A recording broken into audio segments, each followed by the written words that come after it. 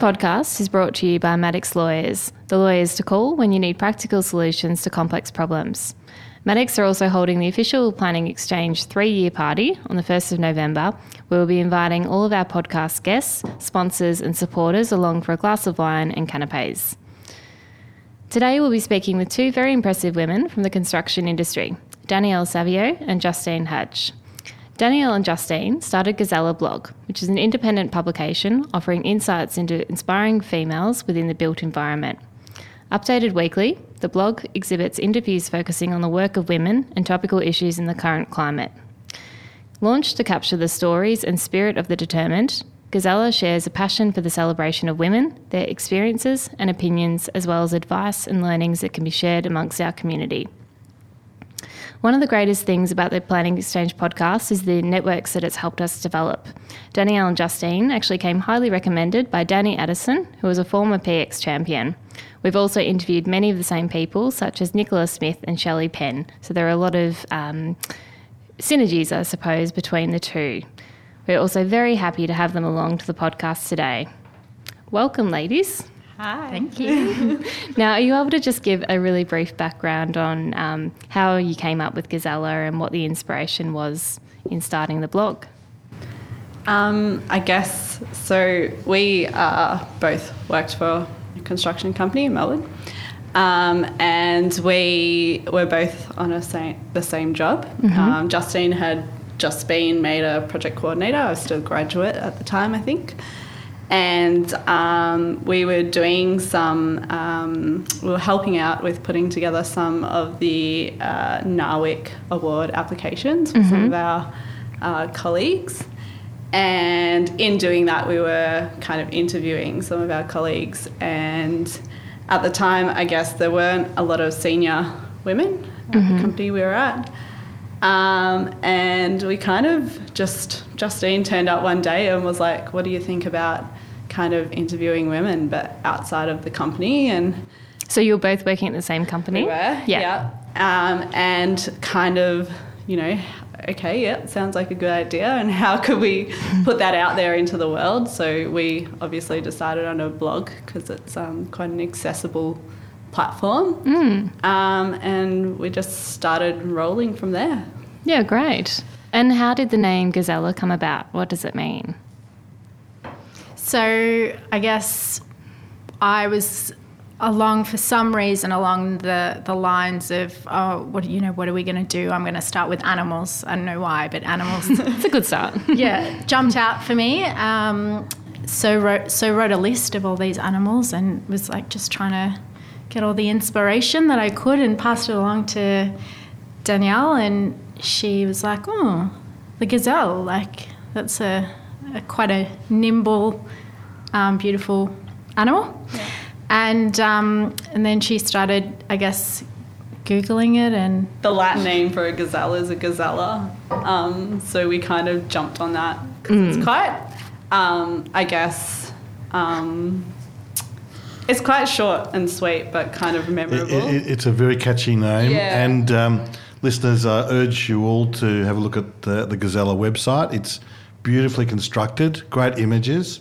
It's great photography. Great photography, Thank you, and it's a very, very happy and joyous whole project, I think. If you had a motto, what do you think it would be? Well, we have a mission statement, I guess, which let's on the lines of that. So our mission is to inspire, to celebrate and to create awareness. And I think we set out on those three words quite early on because we wanted to keep the blog very positive. I think there was when we kind of put it out there and started to talk to people, they were a bit worried that we were perhaps going on this feminist warpath. It's a very fashionable website in terms of the images. It looks like a high production clothing website. Not that I look at many of those, but it's a fantastic looking website. So it is inspiring. Thank you. We certainly set out to do something quite high spec, I guess, Justine. Yeah, I guess from the start we always wanted it to be something quite strong and to be taken seriously and to be set out beautifully, I guess, because presentation for both of us I think is very important. So it was definitely something we sought out early on, and we engaged a web designer to lay it all out and put all of our thoughts into it, and yeah, I think it's turned out really well. Yeah. It's really good. Yeah. I think we need to take some tips from their website, actually. Our DIY website probably doesn't cut it, I don't think, anymore. Gazella has interviewed over 100 subjects, so you've been incredibly productive. Have there been common themes emerging from your subjects? And what's the vibe about the urban development ecosphere? There's a couple of questions in there, but take your time. Oh, there's probably a few themes. Like, obviously, we try and track a few themes. We try and track, I guess, people's progress through the industry and how they've gotten to where they've gotten. Issues in the industry. So, you know, what kind of things are people facing or the industry is facing? And then, I guess, we also address things like work-life balance and retention of females and things like that. So there have been some common, I think, things that have come up, and generally, I guess, on the work side with progress, people have always said that just jump in and do it, and that's like a very common theme between the women we've interviewed and some of the men, that, you know, you have to jump in there and do it. I think on the industry side, probably more. We've spoken to quite a few women on, you know, how Melbourne is developing and I guess some of the issues that Melbourne is facing, particularly in terms of some pretty poor stock that comes in and how the laws perhaps need to develop and catch up to make Melbourne, you know, I mean, we have that title as most livable city, but whether we keep that forever. And then I think on the women's side of things, some common themes are women, I guess, leaving the industry, which is, I think, a thing no one's really tackled or grappled with yet to find a solution. Yeah. Do you interview as many men as you do female, or is it sort of mostly females? We don't. We actually find it quite hard to find men that want to interview us, but we're desperate to, in a good way. You know, we only initially started interviewing women, but we definitely wanted to open up the audience and sort of broaden the perspective of, you know, the issues around experience and work-life balance and you know, everything to do with someone's career. I mean, it's no different to interviewing a woman. You know, a man's gone through exactly the same experience. It just might be a little bit different.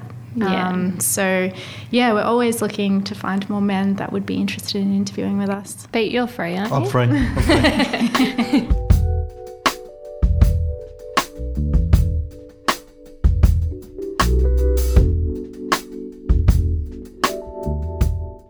Song Bowden provides town planning services throughout Victoria.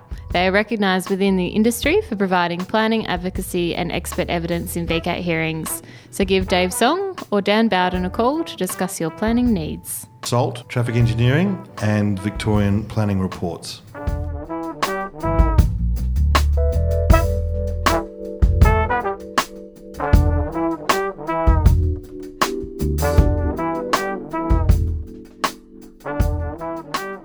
So what do you know now that you didn't know at the start of the Gazella project? I think we didn't quite realise how broad the industry was. So we obviously have our little niche in construction, and we didn't really understand life outside of our consultants and our clients. I think we interviewed pretty early on a placemaker. We didn't even know placemaking existed, that was a profession. So I think we've just realised how broad the industry is and I guess what opportunities there are out there. We didn't really quite grasp that at the start of the project. We've interviewed a number of women and men from all sorts of industries, I guess, under the built umbrella environment, and that's what we sort of want to do. We want to get that broad perspective of not only people who are really close to us, but also those in the industries that are a little bit more further away, I guess, from what we do day to day. And I think that really adds something special to what we do and what we sort of send to our audience every week. Yeah. Jess, I think Planning Exchange has found its long-lost cousin. I think so, definitely. And who do you seek to reach with the Gazella project?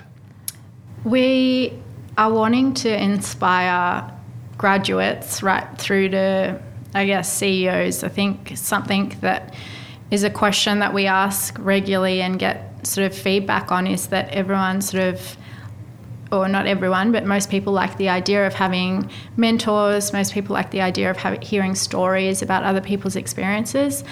So that's definitely our audience, you know, people. I think the story thing is a real thing we've tried to hone in on, because people get a lot out of hearing the stories of other people. Definitely. They get a lot of energy out of that, but also, I guess, a greater understanding of things. And it's just that like little light bulb moment. Oh yeah, that person's going through the same thing that I'm going through.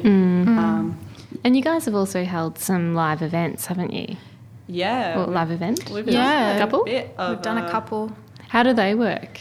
So UDIA actually approached us to do our first one, and it was essentially a Gazella Live interview where we had 4 or 5 women up on a panel essentially, where we brought Gazella to an audience of people. Essentially we interviewed all the women about their experiences, their stories, their careers, their advice. Amazing. Yeah, so that's and then it essentially was how that obviously worked. open to the audience as well, so they could kind of partake in our interview, which I think people got a lot out of because they were able to engage kind of in the narrative as well. It must have been hard at the start for Gazella.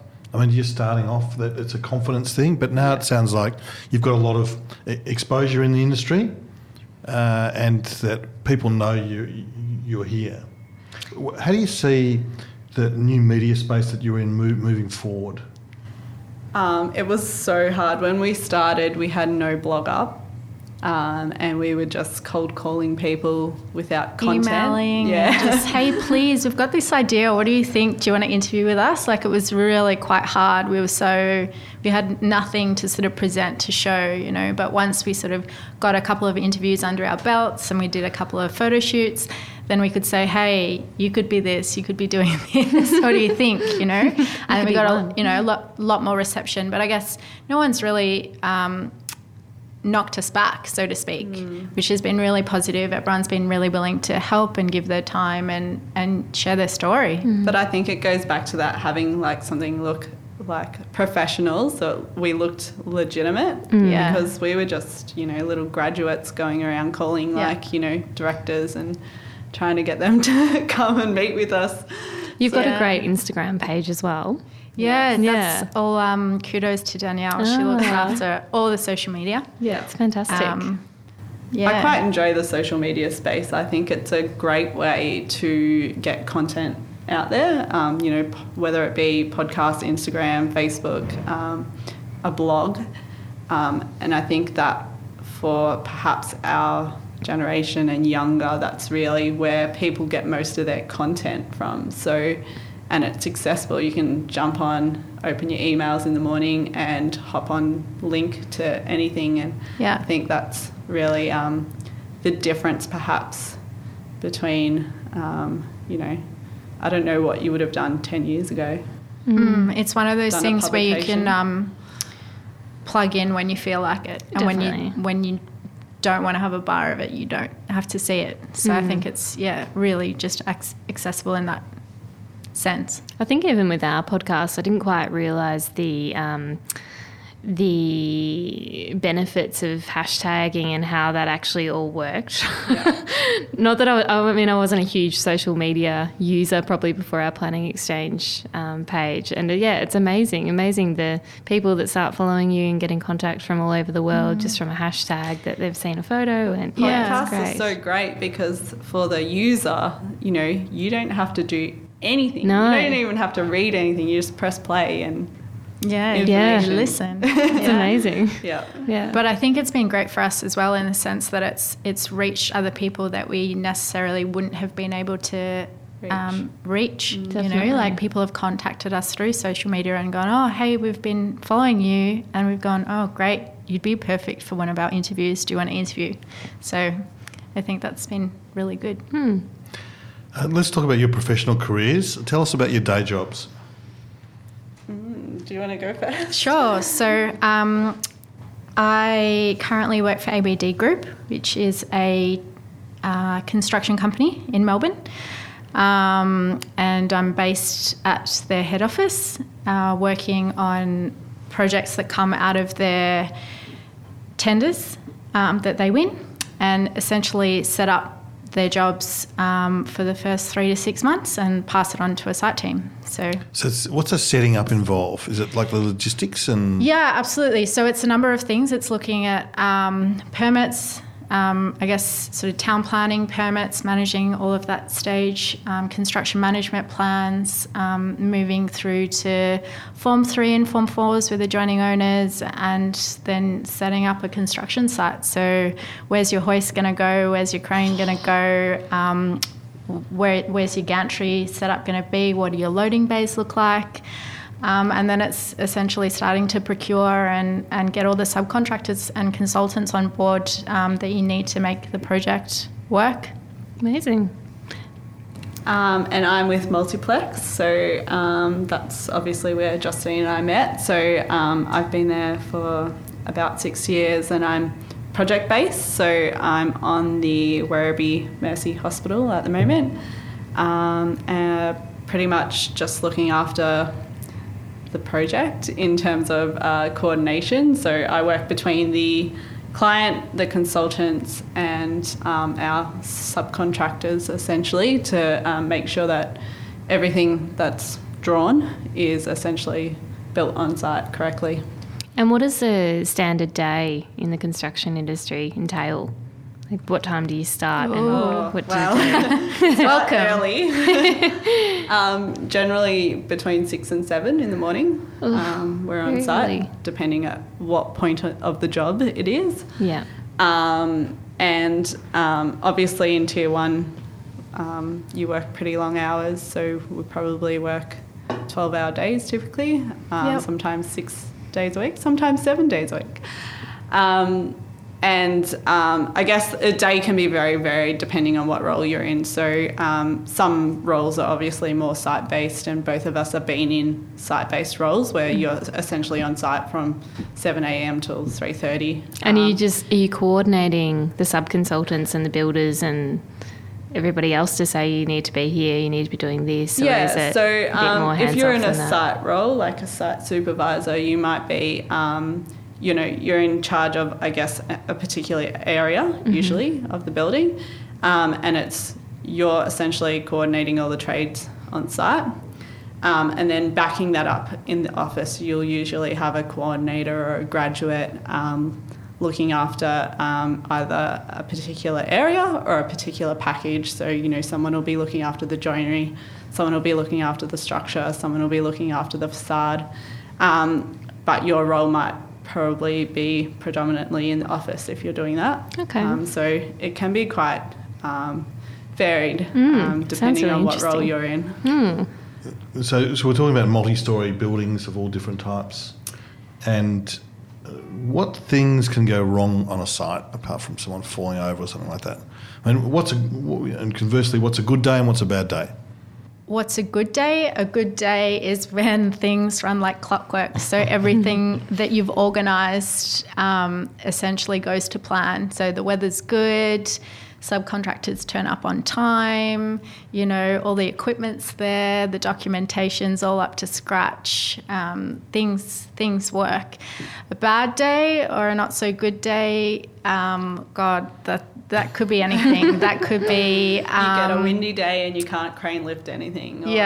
Or there's a safety incident on site, or there's an issue with procurement, or a consultant's holding you up, or conversely a subcontractor's holding you up. So it's just so varied, and I think that's why we both love the construction industry, because it is that dynamic, you know. Your one day is different to the next. You must have a lot of patience. Yeah. Or the opposite, which sometimes can work in your favour. And construction's typically been dominated by males. How is the situation now? Still the same. Yeah.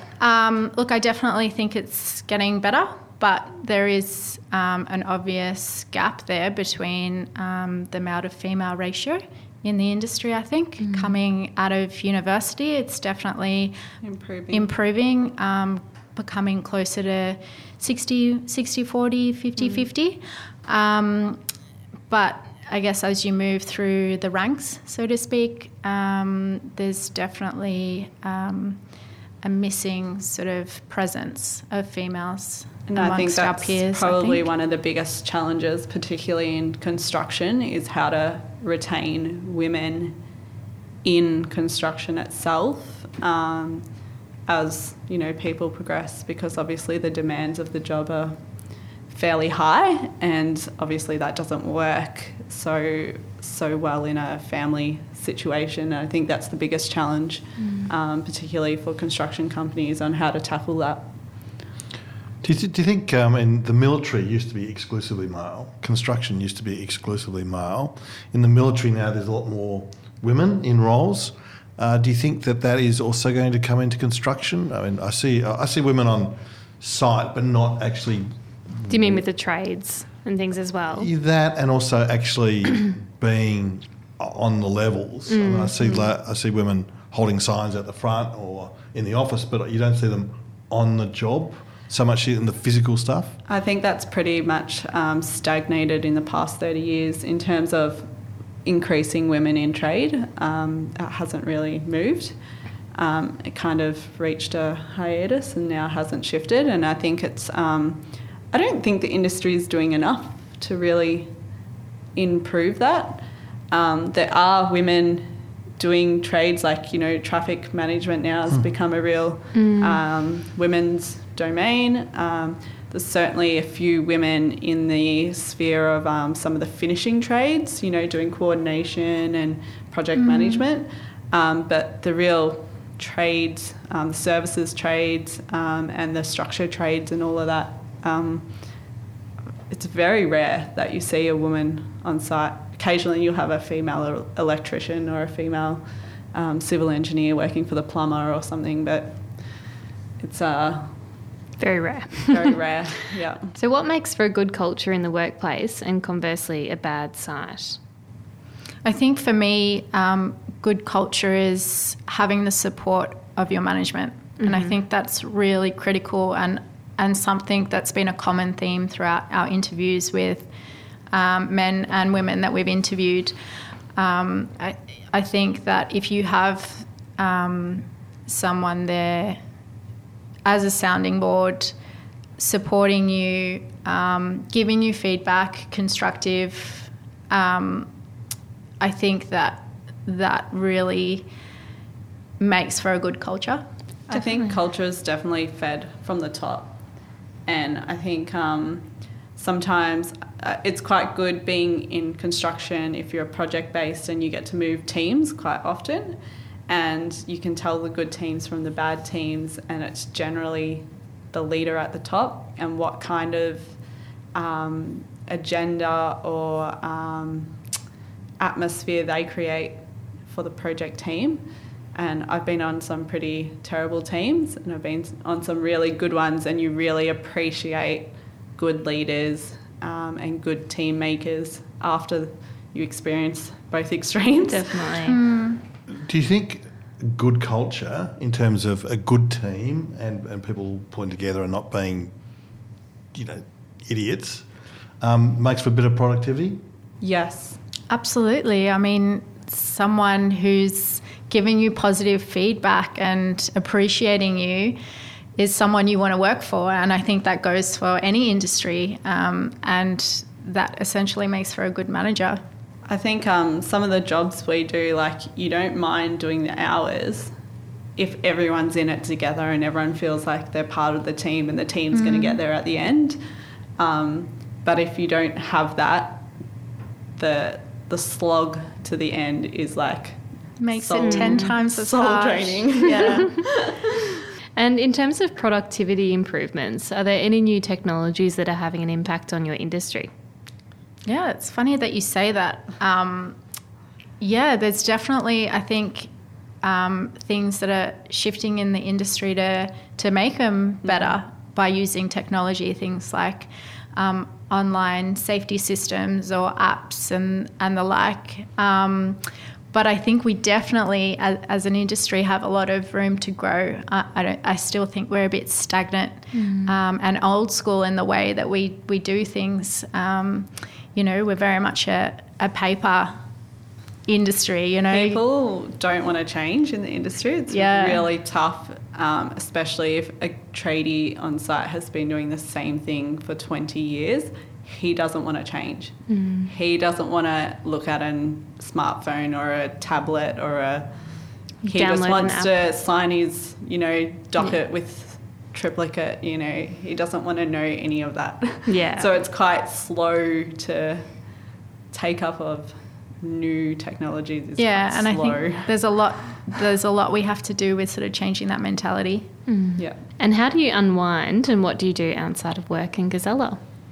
Danielle, you're a dancer. I aren't you? dance. Yeah. Very impressive. So I teach and I still dance myself. What kind of dance? So I do ballet, jazz and contemporary. Amazing. And it's funny, when I started in the industry, everyone was like, "Oh, you'll give that up because it's too much." But I haven't. So, and I think that's important. I think it's important to keep up the things that you get energized by outside of work or vlogs or things like that. Yeah. And what I think about you, it's just about maintaining consistency. So I guess I don't have anything so concrete. I guess I picked up soccer this year and joined a soccer team and won the grand final. Yay. Ooh, amazing. But I think it's doing things like my yoga and catching up with friends and brunching and those things, they give you a bit of life and consistency, and I think that's important. So given that you work quite long hours, what time would you normally go to bed? Oh, 9 o'clock says my iPhone. Oh, Yeah. You're so good. I don't get to bed before like 10:30. I can't believe you fit so lately- much into your days. That's amazing. Yeah, And I mean, we do it fluctuates. Yeah. We do the blog outside of work as well, so that's that ebbs and flows with how much energy we have left to do blog-related activities. Yeah. Great. Justine, Danielle, thank you very much for the interview. It just shows listeners what grit and determination can do. Over 100 blogs, interviews, incredible. So thank you very much, and thank you, Jess. Thank you very much. Thank you. Cheers.